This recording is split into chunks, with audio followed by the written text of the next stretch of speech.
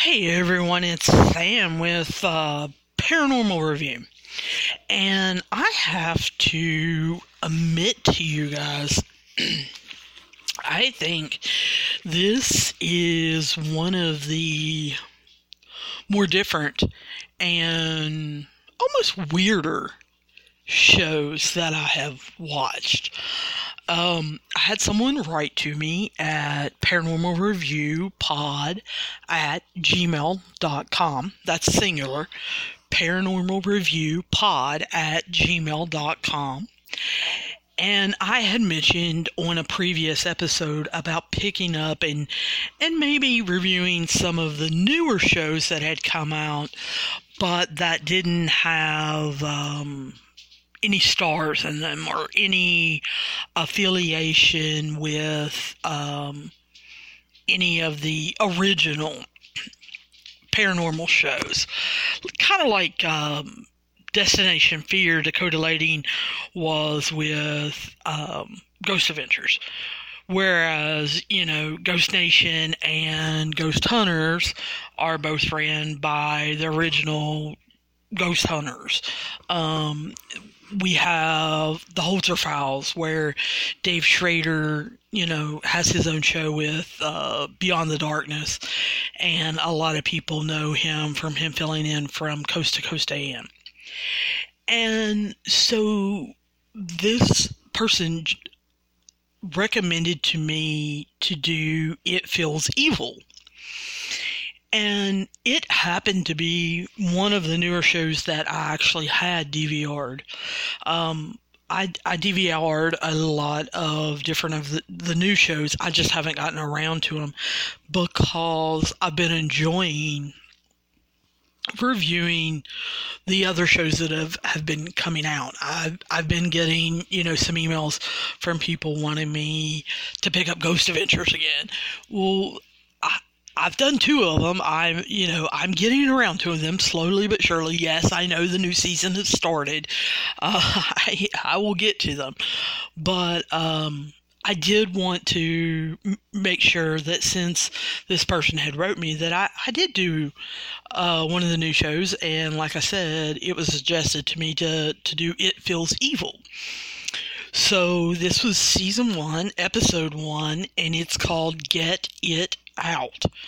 It was shown December 16th, 2019, and it takes place in Yorktown, Texas. They make sure to tell us that the population is 1,662 people.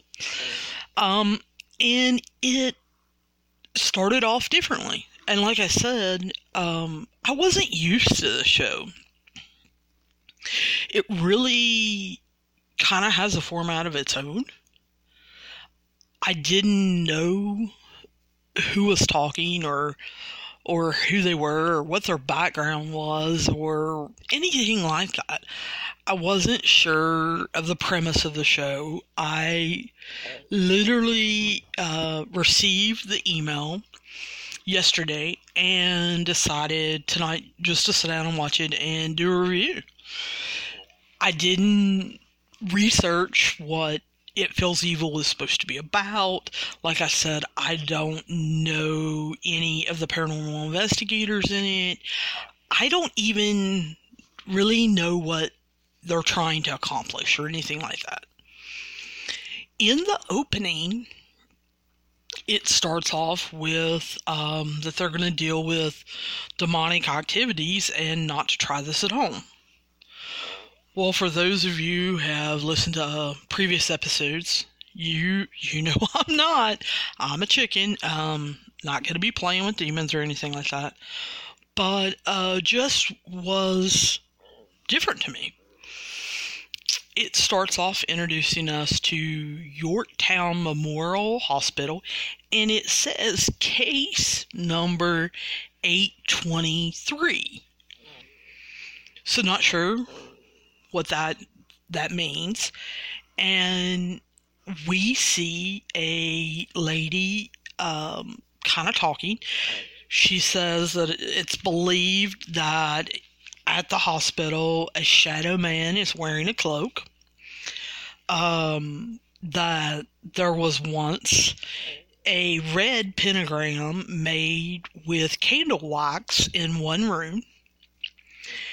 And now, because it's kind of worn off the floor, it now appears to be a cross. This lady that they show says that she feels that people are summoning things through a portal, and she thinks that it is starting to affect the neighbors across the street. She tells us that this building was bought for storage, but too many people are breaking into it because they think it's haunted and are wanting to either do rituals or explore or do investigations. And so they made the decision to start renting it out for ghost hunts. But now they're catching people starting to kind of conjure things in them. And so, from just watching that point, I'm taking my notes and I stop and I'm thinking, well, there's an issue here. I know they bought it for storage, people breaking in, stealing their stuff, so they decided to make some money out of it, to have it generate some money. So they started opening it up to ghost hunts, and now people are conjuring stuff. They're having things happen. They're having things happen across the street that people are griping about. And I'm thinking, well, I don't know what I would do. I don't know whether, me being kind of a skeptic, whether I would call a priest or, I don't know, maybe I would call a TV show. I have no idea. But anyway, we get introduced then to Tim Wood. And he is a demonic paranormal investigator. And he is leading this team. We are then introduced to Montana, Patrick, and Scott. They are not introduced to us. Other than that, they're given names, no last names, no background, no anything. And like I said, this is season 1, episode 1.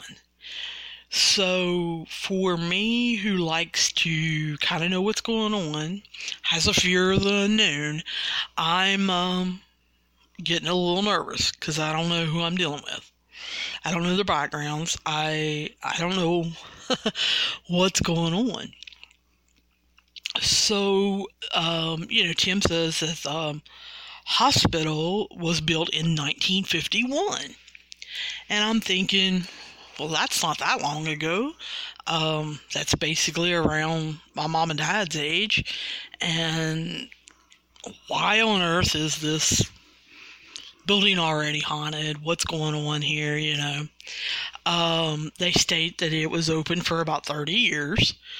And then it was used as a drug rehab facility. And then it was immediately closed down for good in 1982.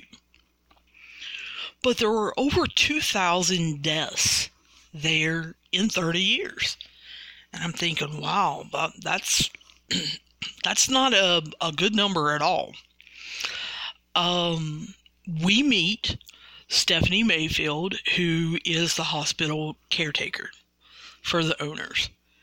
And she says that they bought the hospital soon after it was closed, and that people are seeing shadow people with red eyes, that they're getting scratched. And so Tim automatically states his objective is to document the demon and also contain it. And you guys know me, I'm immediately thinking, whoa. Number one, this person who emailed me, what have they gotten me into? Number two, how does Tim know it's a demon? And number 3, what are we talking about containing? You know, I'm like all of y'all. I watched the Tennessee Wraith Chasers at Ghost Asylum tried to build traps to catch ghosts. Is that what we're doing here? Are we building demon catching machines? What are we doing? What have I gotten myself into here? And I understand the documentation part. There's a lot of paranormal investigators trying to document the paranormal in one way or another. You know, I think that's from listening to many podcasts, interviews, videos, lectures, from watching him on Ghost Adventures. I think that's all Nick Groff has ever wanted to do, is basically make some kind of documentation, evidence, research, experiments, something that someone can believe in, kind of stick a belief in. And so I'm okay with him kind of doing that. But this whole containing, I'm like, what? What are you talking about? And I don't like it. If you've listened to previous episodes, I don't really like it when they kind of go in feeling like they know what they're walking into. And so immediately I'm regretting that I did not know this episode was about Yorktown Memorial Hospital and that I didn't research it. And I'm thinking, oh my gosh, I probably should stop and research this one for the listeners. And then I'm thinking, no, it may jade me. And I kind of want to give this show a chance on its own. But I'm just really kind of nervous, I guess. After this, Tim basically talks about how he's going to narrow his investigation down into 4 different phases. And the first one is going to be the exploration phase. And he wants to interview witnesses and identify paranormal hotspots. Well, okay, I'm okay with this. This is what most paranormal shows do. Most investigators that actually go out on their own kind of do. So I'm kind of cool. They decide that Stephanie is going to kind of introduce them to the facility and the hotspots. As they walk up to the steps, Tim happens to notice and asks how long the upside down pentagram has been on the right side of the door. It's on a wall. And Stephanie responds years, that she doesn't really know. She talks about how the building is 3 different levels. It has 30,000 square feet. And she is on the first floor, and she kind of points down and she says, this is where people see a shadow figure wearing a cloak. So Tim says that he wants to put a camera about 10 feet down from where they are now. And I'll be honest with you, one of the first things that I noticed was that up in the left-hand corner of the screen, they're showing a map of where they are located in the building. And I love this. I wish more paranormal shows would do this, because so many paranormal shows, especially when they get in huge facilities, Waverly Hills, you know, they do the Trans-Allegheny Lunatic Asylum, they do Eastern State Penitentiary. There are times that I don't truly understand where they are.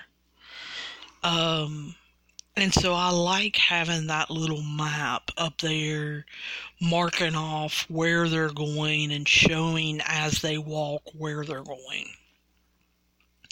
And I like that they do the Ghost Adventures thing where they're marking where they want to put cameras.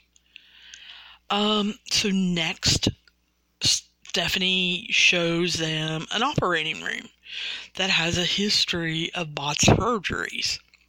Now, it still has a table in there, and I'm thinking, why does it still have an operating table in there? This was supposedly turned into a drug rehab center afterwards. So, did they put that back in there for the ghost hunt thing, or is that original? What's going on there? And then they go down to the first floor chapel. And there is an organ that is still there. And Stephanie agrees with Montana that this probably is the most paranormal active room in the whole entire building. She hates being in there. Montana states that she could feel the most in there. And, of course, my next question is, who are you, Montana? Why do I care that you are feeling something? Are you a psychic? Are you a medium? Or what exactly are you? You know?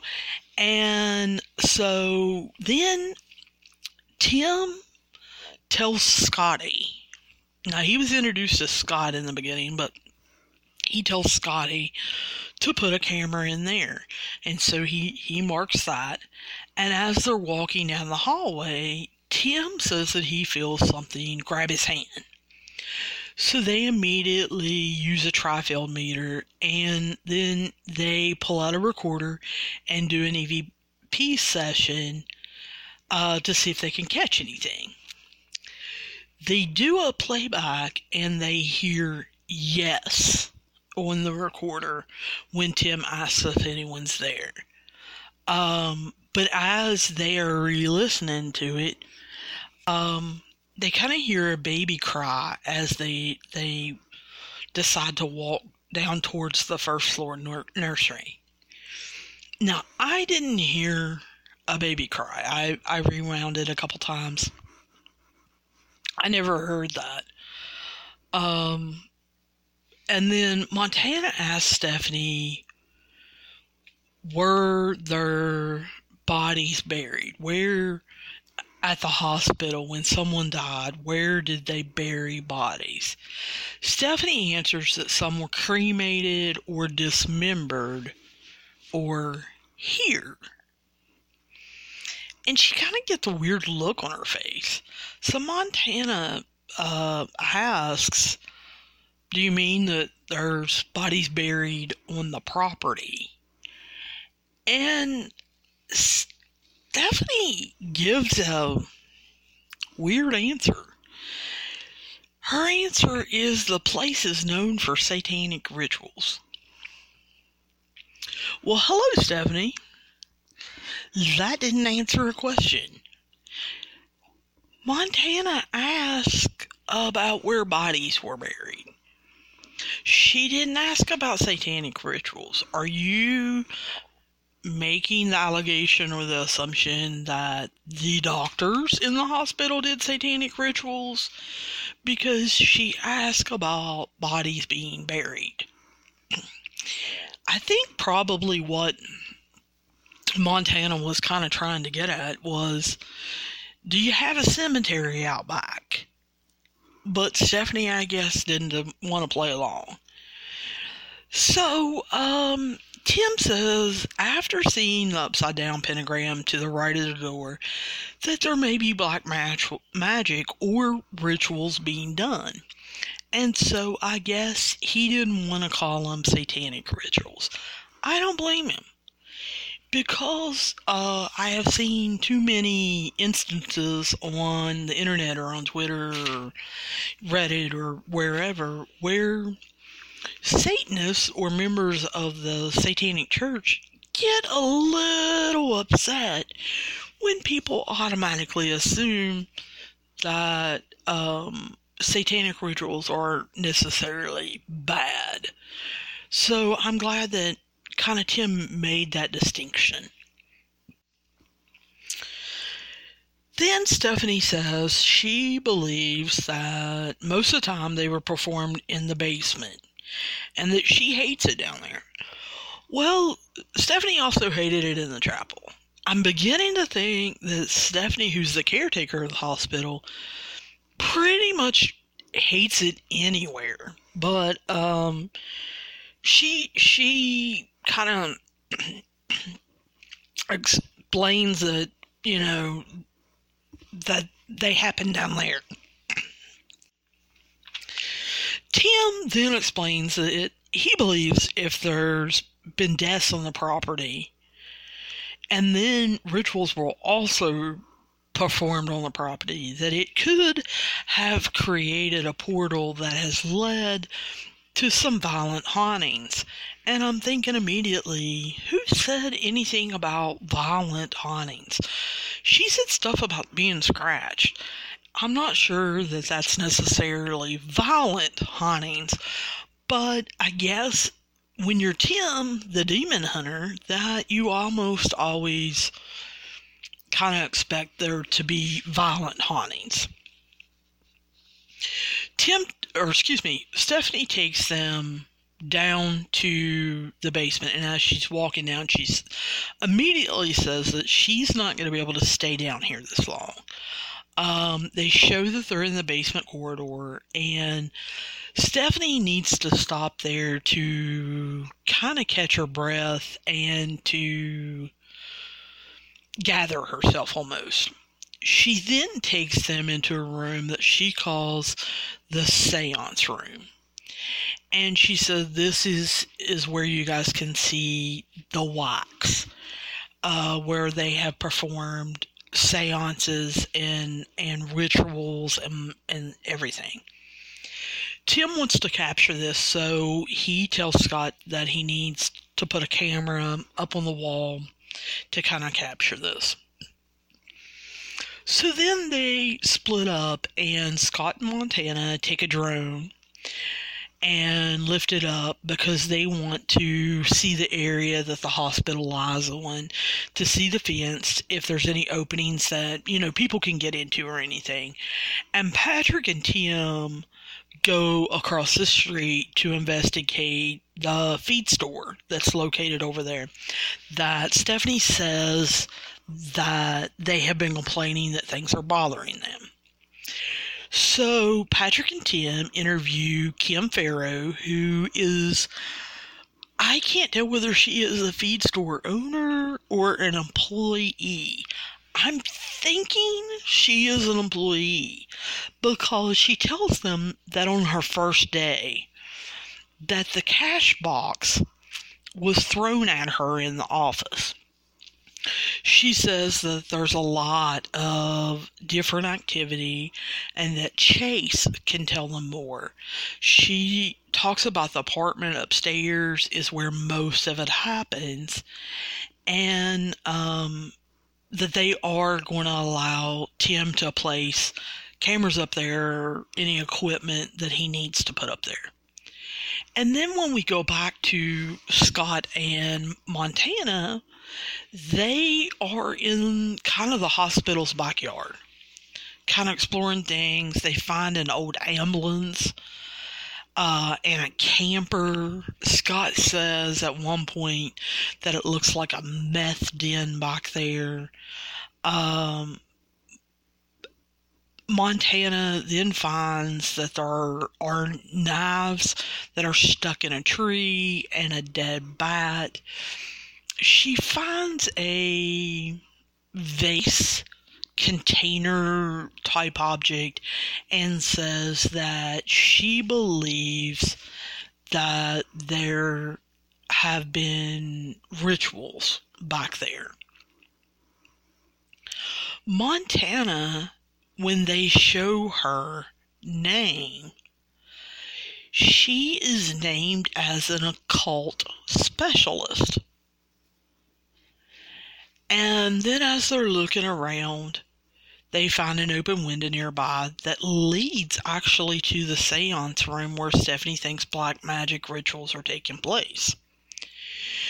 So I now figure out that they are introducing us kind of one by one to different members of the team and telling us what their specialties are as kind of they use their specialties.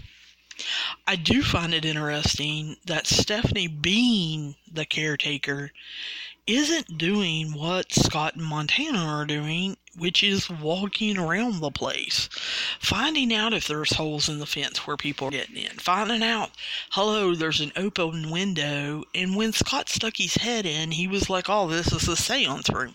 Well, why isn't Stephanie as the caretaker doing that? Like shutting the window, locking the window, taping the window, putting bars on the window. I just think that she is kind of asking for issues, maybe. So then we see Tim and Patrick. They are now in the upstairs feed store apartment. And we see Tim laying out 2 REM pods, a blessed cross, 2 EVP recorders, and then he puts in a continuous camera that's going to catch anything that's happening. Tim then says, I'm going to let this run. I'll come pick it up later tonight. And then he and Patrick go downstairs and they meet Chase Koppelman, which is a feed store employee. And he says that he lived up in the apartment for about 3 weeks. He heard all kinds of voices. He heard, things going up and down the steps. And then he was pinched on his back while he was in bed, that it made him sit up and kind of look and stuff. And then at one point he felt a burn happen on his arm, and he said he moved out after that. So then Tim says that we need to now go into phase 2. And his phase 2 is called documentation. And they give us a timestamp that it's 9:30 p.m. and they're having almost a mini team meeting. Tim tells them, if they feel something or they're scratched, to immediately go outside. Montana kind of jumps in and says, hey, you need to separate yourself by the cement. And Tim says you need to document with cameras and pictures any type of finding, that they are to talk about it so that they can compare things that may have happened to different ones of them after this phase. And then they go inside. They are shown setting up cameras. Scott is even at one point drilling into a wall to kind of stabilize the ones that they're hanging. Then it jumps to they leave Montana to monitor the cameras. Now, most paranormal shows call this their base camp or their home base or whatever. They don't use any of that terminology. They just said, Montana is monitoring the cameras. Tim, Scott, and Patrick go into the basement. Now this, I guess, is where I get a little confused. They've already introduced Montana as the occult specialist, and the downstairs is supposed to be where occult type happenings are happening. Black magic, rituals, seances, things like that. So I found it unusual that they left her to monitor the cameras. But anyway, they think that they hear walking. And then you hear Tim say, we need to Luminol the center of the seance room in case there were rituals done. Which immediately caught my attention because I'm like, Luminol? Because I'm a truth crime fanatic like, every other girl, And I was like, they're going to use Luminol? Most paranormal shows don't even think of that. Well, we then get introduced to Patrick Langdon. He's a crime scene investigator. And I'm thinking, you know what? Good old Tim Wood has put together an actual team that makes sense. He's got a crime scene investigator that knows how luminol works, and he talks about how it binds with hemoglobin and iodine that's in your blood and causes a reaction that glows. But I'm sure as a crime scene investigator, he is used to looking at things with different eyes. Looking at doorways, looking, at where people could hide things, where people could perform things. And then he's got Montana, his occult specialist, that can recognize things when they walk in a room that may be symbols, or maybe things that are used for black magic or rituals or the occult or other religions or anything like that may look a little unusual to someone like me, but won't know what they're for. But Montana can kind of give him that knowledge. And so that automatically, I'm like, well, what is Scott? What is his background? But anyway,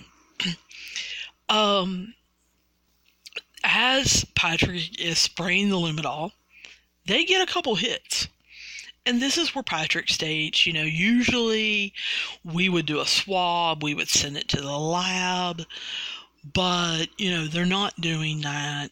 He says it probably is blood. They flip over kind of a table wooden structure, and they find a third pentagram. Tim believes that they really need to draw this entity out and find out what kind of entity they are dealing with. And so I heard that and I thought, wait a minute, I need to stop this. I want to write that down. So that's really what he said. We need to draw this entity out to find out what kind of entity we are dealing with. Immediately after, Tim decides he wants to do a recording session to try to get any EVPs and to try to reach out to, quote, the demon who was summoned, unquote. Well, wait a minute, Tim. A minute ago, you were talking entity and finding out what kind of entity, and then a minute later, you're talking about a demon you've been summoned. I realize that they've introduced him as, basically a demonologist, an expert, a paranormal investigator that specializes in demons. I understand where he's coming from. But it seems like he's going back and forth. Is this an entity? Is this a spirit, a ghost? Is this a demon? And I know that this show is, about evil, so we're going to automatically jump to demons. I know that gets you ratings and everything, but I really, really wish they wouldn't do this. But he immediately says, well, why don't you attack Patrick? Patrick backs up so that he's against the wall, and Tim says, Patrick's over there up against the wall, attack him. He's a Christian. And then in a voiceover that was obviously recorded later, Tim says that nothing can provoke a demon more than Patrick being a Christian. Well, I don't know that that's necessarily proven. I know that most Christians, most priests, and everything believe that, but is that a proven fact? Is that something that we automatically think? Is it because of movies, or is it because of fact? Is it because of evidence? Exactly what have we found out? And what does the paranormal community feel about this. But Tim asks the demon to slap Patrick across the face, and they hear a creaking noise. And Scott, who is standing a little away from Tim and Patrick, says that he is starting to feel a cold spot. And then he feels something tickling his arm. And so Tim decides to check the recorder. They hear a voice saying, "I will take it home." They replay that a couple times. And it's when he's talking about getting Patrick. And it says, "I will take it home." Now, after they told me that it says, "I will take it home," yes, it does sound like that to me. What I guess I am confused about is other paranormal shows don't, number one, usually get sentences that long. Number two, they usually don't get them that clear and loud. So that immediately makes the skeptic in me wonder, what caused them to do that? Is this a demon they're dealing with that is super strong? And that's why it's loud. It's why it can gather enough energy to say a sentence. Or did they use enhancing audio? Or do they have better recorders than a lot of people? What made them be able to get that? But Tim then immediately draws or jumps to the conclusion that by it saying, "I will take it home," that it means an attachment.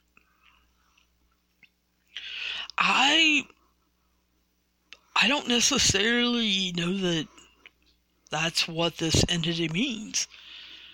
When they're offering up Patrick and it says, "I will take it home," I would think that it wants to take Patrick home with them. Meaning maybe kill him? But Tim jumps, I guess, to the opposite conclusion, that it wants to do some kind of attachment and go home with Patrick. Patrick starts coughing, and basically he says he doesn't want to take anything home. He's not interested in that, and Tim kind of reassures him and says, hey, he feels like we're getting really close to bringing this out, and that it's time now to start with phase 3. Tim's phase 3 is communication. Well, to a point, I feel like almost they've been doing phase 3. I mean, they just got an EVP, a pretty good MVP, saying, "I want to take it home." But Tim is, he states that the goal of this phase is to prove evil does exist and that it can contaminate neighborhoods. So what he does basically is send Patrick, Scott, and Montana down to the chapel at 12:30 a.m. while Tim goes across the street to the upstairs feed store apartment to pick up equipment. He says it's been running for about 6 hours, and it's now 12:45 a.m.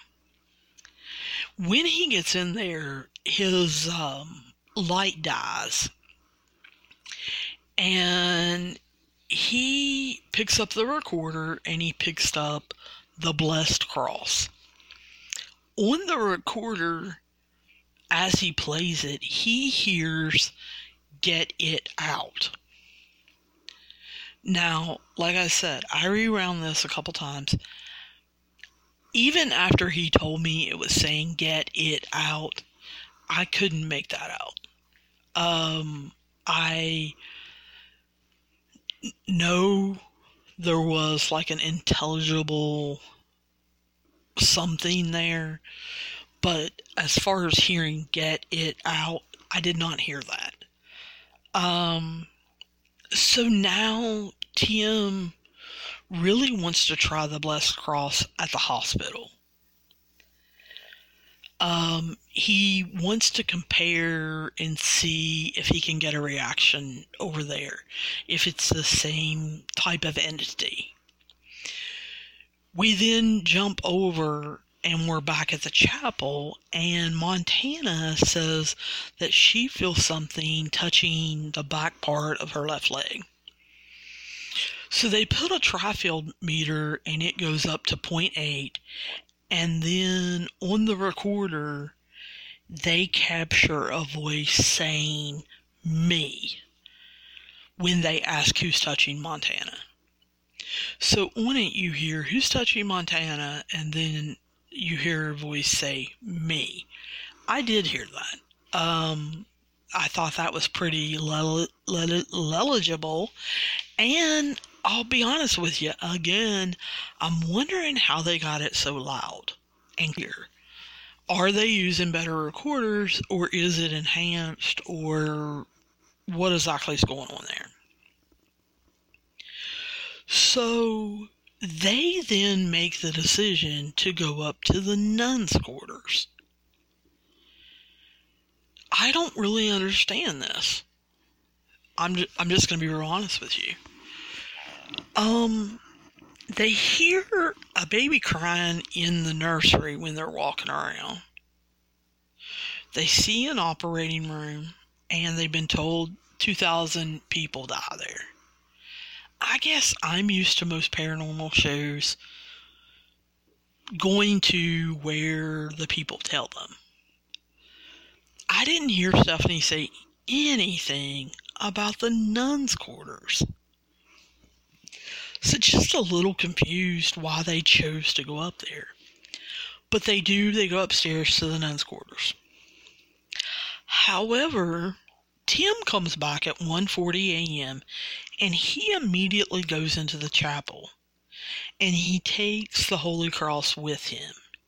He lays it down near the altar with a recorder, and he does an EVP session, a recording session. And he hears a creaking sound. Well, they heard a creaking sound earlier in other places, but his fellow investigators are upstairs, and they're not showing the map anymore, comparing where Tim is based on where they are. So I automatically want him to figure that out. Is that creaking noise that he's hearing in those back corners, is that his fellow investigators upstairs walking around? So they flash to upstairs, and Scott hears whispering in a room of the nuns' quarters. So Montana walks into basically that same room, and she also hears whispering. Now they then realize that it's the wind or air coming through a vent duct. So I was impressed with that they did look around and try to figure out, is this really whispering or what's going on here? And so they did figure out, no, this is being caused by something else. So after his EVP session downstairs in the chapel, Tim decides to listen to it. And as he listens to the recorder, he hears, "Get it out of here." And then he hears, "Get out of here." He feels like this is similar to the one across the street. And I kind of agree with him. It's the same tone, almost. I couldn't make out the one, though, across the street. These, I can semi-make them out, especially after Tim says what they are. But then, he meets up with the fellow investigators, and we find out when Tim asks Scott, and they show he is Scott D'Elia, he's a filmmaker, which is why he was setting up the cameras. That makes sense now. Tim asked Scott to take the cross, the blessed cross, in the chapel and see if he can pick up anything. And they're going to leave him alone. Tim, of course, reassures him and tells him to scream if he needs them, and they'll immediately come. That always makes you feel better, I'm sure. But, Scott must have this healthy fear type of wanting adrenaline rush from fear, because, he's not afraid to draw this out. We see him not only both in the chapel up near the altar, but also in the confessional room. He's in the confessional and says, "Bless me, Father, for I have sinned." And he is reciting the Lord's Prayer in there, and he picks up a growl on the recorder. Then when he's up near where the altar would be, he feels something grab his leg. He is using a lot, and I do mean a lot, of provoking techniques. And now I am totally understanding why in the beginning of this they're telling people not to do this at home. Because I know how much the paranormal community, when Zach Bagans from Ghost Adventures was doing this, how much the paranormal community just went wild. And so I can't imagine how they feel about this show using these kind of provoking techniques. But Tim really wants to compare the sounds from across the street to the ones that they're catching at the hospital. So he plays them for Montana, Patrick, and Scott. And after comparison, he believes that the entity is using the drains and pipes to spread throughout the neighborhood. And Montana says, "What do you mean by using water?" And he says the same thing that most of the paranormal community believe, is that entities can travel through water, and he believes that this is a highly intelligent and demonic entity, so they need to be careful. I'm not 100% sure what led him to those conclusions, though. I may be wrong, and please, if you're listening to this and you know way more about this than me, please write me at paranormalreviewpod@gmail.com, or we are on both Twitter and on Facebook under Paranormal Review. Please look up our Facebook page or our Twitter and holler at me and kind of tell me. I was always under the conclusion that when you're dealing with a demon, that there's usually violent things that happen. We've got a little bit of scratching, but that's basically it. Chase said he felt a burn on his arm, but has no pictures of it, didn't go to the hospital for it, anything like that. No one has been possessed. Stephanie hasn't gotten an attachment.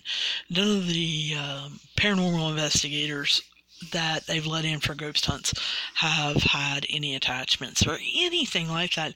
So I'm not 100% what's making Tim lead him down this path. But anyway, he wants to try to get visual evidence. And then he wants to contain it for people. So he then goes to the main water drain to do a scrying and hydromancy experiment at 3:15 a.m. Him and Montana go there. I have never seen anything like this happen. So I'm not really sure whether they did it right, whether they did it wrong, they made it up. I have no clue. But they go to where the main drain is. Tim places a what appears to be a dish over the main drain, and he pours holy water in the dish and then adds, he said, oil from years and years to it. He places a recorder next to the dish and then asks the entity to show itself. He believes that if it does, then they can set up blocks to keep it from going anywhere else. So Tim places his fingers in the dish to stir up the oil in the dish, and he starts taking pictures at the same time. And he's asked the entity to appear.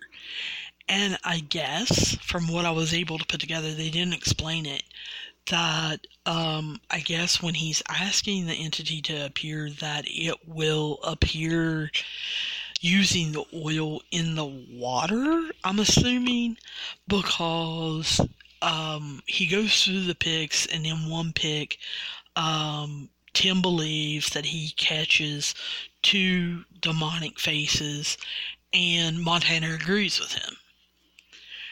So I was like, oh, okay, you know, I've never really seen that or heard of that, but okay, I didn't see demonic features or demonic entities in that picture, but I'm not sure what they look like. So, you know, I kind of have to go on Tim's word here. Then he decides that he's going to try another experiment. And so they all go to the first floor corridor, and they, at 3:50 a.m., decide to do a ghost box experiment while Scott is holding a thermal camera. They get very little response, so they decide to walk around using this. They end up in the chapel, and they end up, as Tim is asking questions, they get responses. One of the questions he asks is, where are you? And the response is, with you. And you could hear those coming through the ghost box fairly well. And I think all of us that have been listening to these episodes and, you know, have heard skeptics talk or heard scientists talk know the different issues with the ghost box. So, not really going to go into that. But Tim then says that he wants to use his energy and do a Ouija board session next. So the next time we see them, it's 4:15 a.m. They're having a team meeting outside, and Tim says that they need to start phase 4, and phase 4 is confrontation. Tim wants him and Montana to draw a line of salt around the hospital. They are going to go in and do a Ouija board session in order to draw the demon into the hospital in case it's across the street. Then they're going to get it to come in to Tim, and Montana is going to contain it. Tim is going to try temporary possession, but he states that this is going to be extremely dangerous because it could end up permanently attaching itself to him.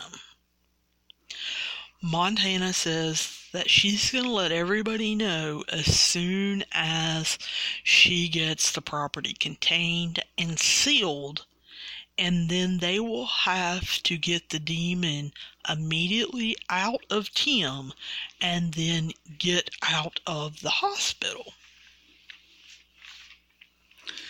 So what we see them do is taking bags of salt and making a salt circle around the hospital.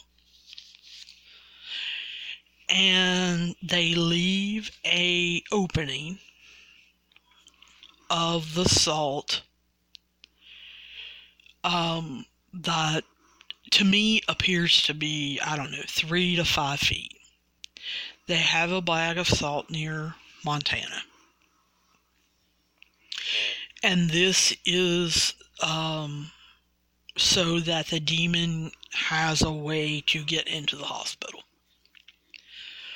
What they did after the holy water oil experiment was they poured holy water down the drain and blessed it and kind of, blocked it in the main drain so that the demon couldn't come through the drains anymore. So Montana stays outside with a bag of salt, with oil, and with holy water. Scott, Patrick, and Tim go inside to the chapel. They put Tim in different apparatuses, such as it looks like a breathing respirator that covers his nose and mouth. They put headphones on him that I'm assuming are noise canceling. They appear to put some kind of gauze or some kind of material over his eyes and then use tape to cover that so that he can't see. And they state that Tim, being deprived of his senses, makes him a more easier target for the demon to come into him. Tim then asks the demon to possess him, to come into him, that he wants to use him to communicate, and Patrick has a Ouija board on his knees, and he is sitting across from Tim, approximately 3 feet. When Tim feels that the demon has came into him, then he says that, and Patrick scoots up more, and they guide Tim's hands to the Ouija board, where Patrick starts asking questions. And they do kind of a Ouija board type session where they can hear Tim talking and saying 7-7. He is answering some of the questions, and then some of the questions are coming through the Ouija board, or answers are coming through the Ouija board. Scott is then, once this starts happening, Scott then radios Montana, tells her to go ahead and close the circle. So we see her pick up the bag of salt and close the 3 to 5 feet of the circle. She starts with oil and holy water and talking about how she is calling upon the gods to seal it and to protect them, and many other things that I'm sure we don't hear. So she gives them the okay, and they proceed to try to get the demon out of Tim by placing holy water on him, by coating him with oil, with putting, a blessed pendant on him of commanding the demon to leave in basically Jesus' name. And After Tim feels like he has semi-gained control of himself, they help him and he staggers and walks to the front door. Montana crosses the circle to get near him, and he says, "Is it weird that I don't want to cross the salt?"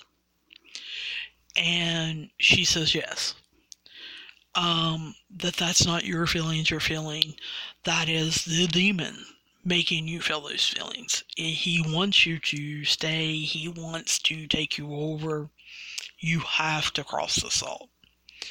We then hear Patrick and Scott saying that they will pick him up and carry him across the circle. And Montana says no, he has to cross it himself of his own volition. So she again talks to Tim, and he proceeds then to cross the circle of salt. And it's almost like he has to catch his breath, and they end up getting in the car and leaving. Then we see Tim kind of almost doing a recap. And how he talks about how they contained the demon to the hospital. And how that they had gotten an update from Stephanie that said no one else in the neighborhood was feeling anything. That the feed store was not having any other issues. But however, everything in the hospital had escalated. Well, to me, I don't know a whole lot about this. I don't have a lot of experiments with the paranormal other than what I've seen on these TV shows, and I've told you guys that. But it makes sense to me. It's pretty logical. If I have been allowed to run all over the United States, and you trap me in a way smaller place, like my home, then I may get a little upset and proceed to escalate, throwing things or hurting people or whatever.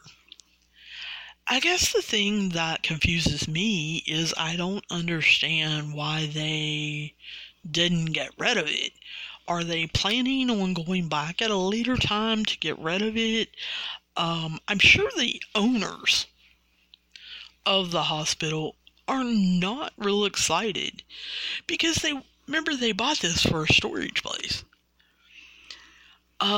Yes, I guess by them containing it, they could turn it into a paranormal paradise or Ghost Hunter's greatest adventures. But the thing is, do they not have the power to get rid of it? Do they not know how to get rid of it? Do they need someone else to get rid of it? What exactly does need to be done in order to get rid of it? Are they not allowed to show that on TV? I mean, I don't know.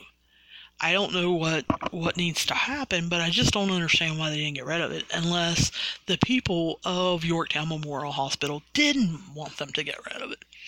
So, just, I guess, a little confused. As far as the show, do I believe it? I don't know. This show, for me, is really out there. Can I believe Destination Fear? Yes. Can I believe in some of the other shows? Yeah. A lot of them use logic and can explain stuff, and whether it's TV tricks or it's something they do later in post-production or whatever, it's still entertaining to me, and it's fine. I can believe it or not believe it, but it's still entertainment. Was this show entertaining? Yes, it was extremely entertaining to me. It was different. I've never seen anything like that. I've never heard of anything like that. So it was entertaining to me. But from a skeptic's point of view, I think there are a lot of holes there. I think they didn't explain a lot. I think they didn't go into detail a lot. I thought that they jumped to a lot of conclusions. I felt like enough time wasn't taken. This was all done in one night. And granted, it was a lot longer night than what we see on Ghost Hunters or Ghost Nation or Ghost Adventures or anything like that. It was a lot longer night. But should it have been done over days? I don't know. Do I believe in demons because of this show? No. I don't feel like they had the evidence. Like I said, I felt like they jumped to a lot of conclusions. The Salt Circle. Yes, I've heard of that before. I've read about it in even fictional books. So I understand its concept. Do I know it works? No, I've never seen anybody do it. I've never talked to anybody that's actually done it. Do I believe it traps a demon? I don't know. Doesn't salt eventually wash away? So I think this show entertained me. I think to a point I am very intrigued with this team and their backgrounds and the fact that they were put together. I kind of like that. They're not just Joe Blow off the street. But do I feel like I truly learned a lot? No, I don't feel like they were teaching a lot. So while it was entertaining, I don't know that it was necessarily educational or convincing. Will I watch it again? Yeah, like I said, I like this team. Tim's a little dry, but that's fine with me. I was okay with it. Do I know that it's real? No, I don't. I don't know that it's real. I don't know that it was necessarily well put together. I will give it another chance, though.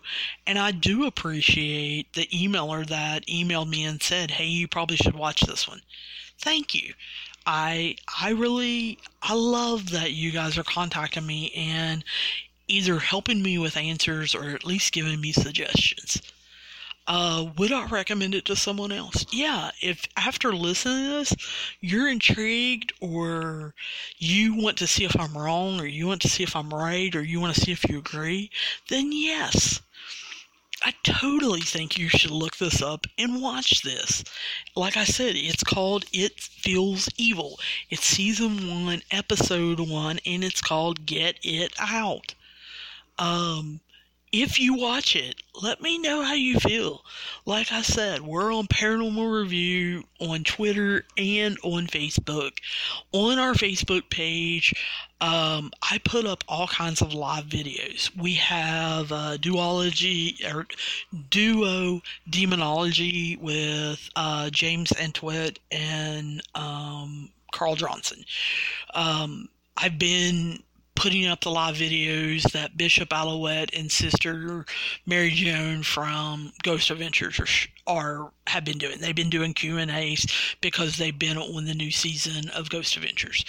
I have been putting up Ghost Nations. Steve Gonzalez did an interview the other day about the new Ghost Nation that's coming out. Ghost Hunter starts April 8th. So Brandon Alvis did an interview. I have an interview that I just put up. Mustafa, Rochelle, and Brian did with, I believe it was American Ghost Hunters. I am trying to put up as many live interviews as I can. Articles that I can.